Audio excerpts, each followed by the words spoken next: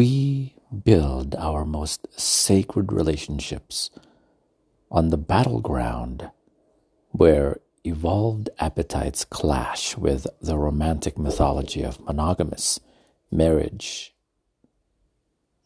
As Andrew J. Sherlin recounts in The Marriage Go Round,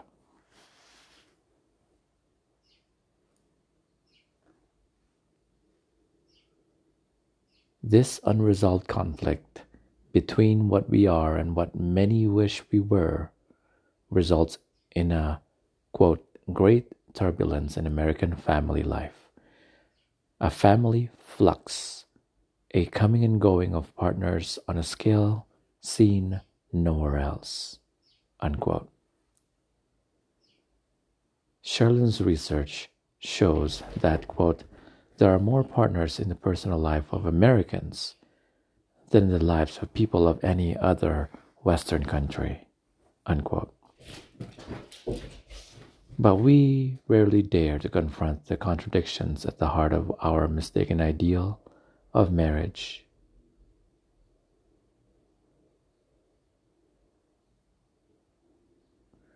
Head on. And if we do, during a routine discussion of yet another long married politician caught with his pants down, comedian/social critique Bill Maher asked the guests on his TV show to consider the unspoken reality underlying many of these situations. Quote, when a man's been married 20 years, Maher said, he doesn't want to have sex, or his wife doesn't want to have sex with him. Whatever it is, what is the right answer? I mean, I know he's bad for cheating, but what's the right answer? Is it to just suck it up and live the rest of your life passionless and imagine somebody else when you're having sex with your wife, the 3 days a year that you do have sex? After an extended awkward silence, one of Maher's panelists eventually suggested the right answer is to get out of the relationship. Move on. I mean, you're an adult.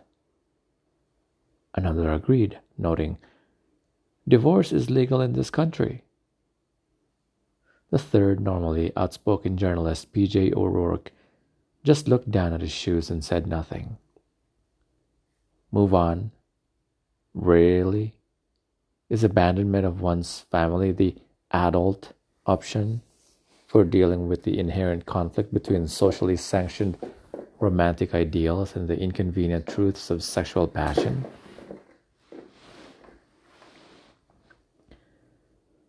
Darwin's sense of the coy female wasn't based only on his Victorian assumptions. In addition to natural selection, he proposed a second mechanism for evolutionary change, sexual selection. The central premise of sexual selection is that in most mammals, the female has a much higher investment in offsprings than does the male. She's stuck with gestation, lactation, and extended nurturing of the young. Because of this inequality and unavoidable sacrifice, Darwin reasoned she is the more hesitant participant, needing to be convinced it's a good idea, while the male, with his slam bam, thank you ma'am approach to reproduction, is eager to do the convincing. Evolutionary psychology is founded on the belief that male and female approaches to mating have intrinsically conflicted agendas. The selection of the winning bachelor typically involves male competition, rams slamming their heads together, peacocks dragging around colorful predator-attracting tails, men bearing expensive gifts and vowing eternal love over candlelight.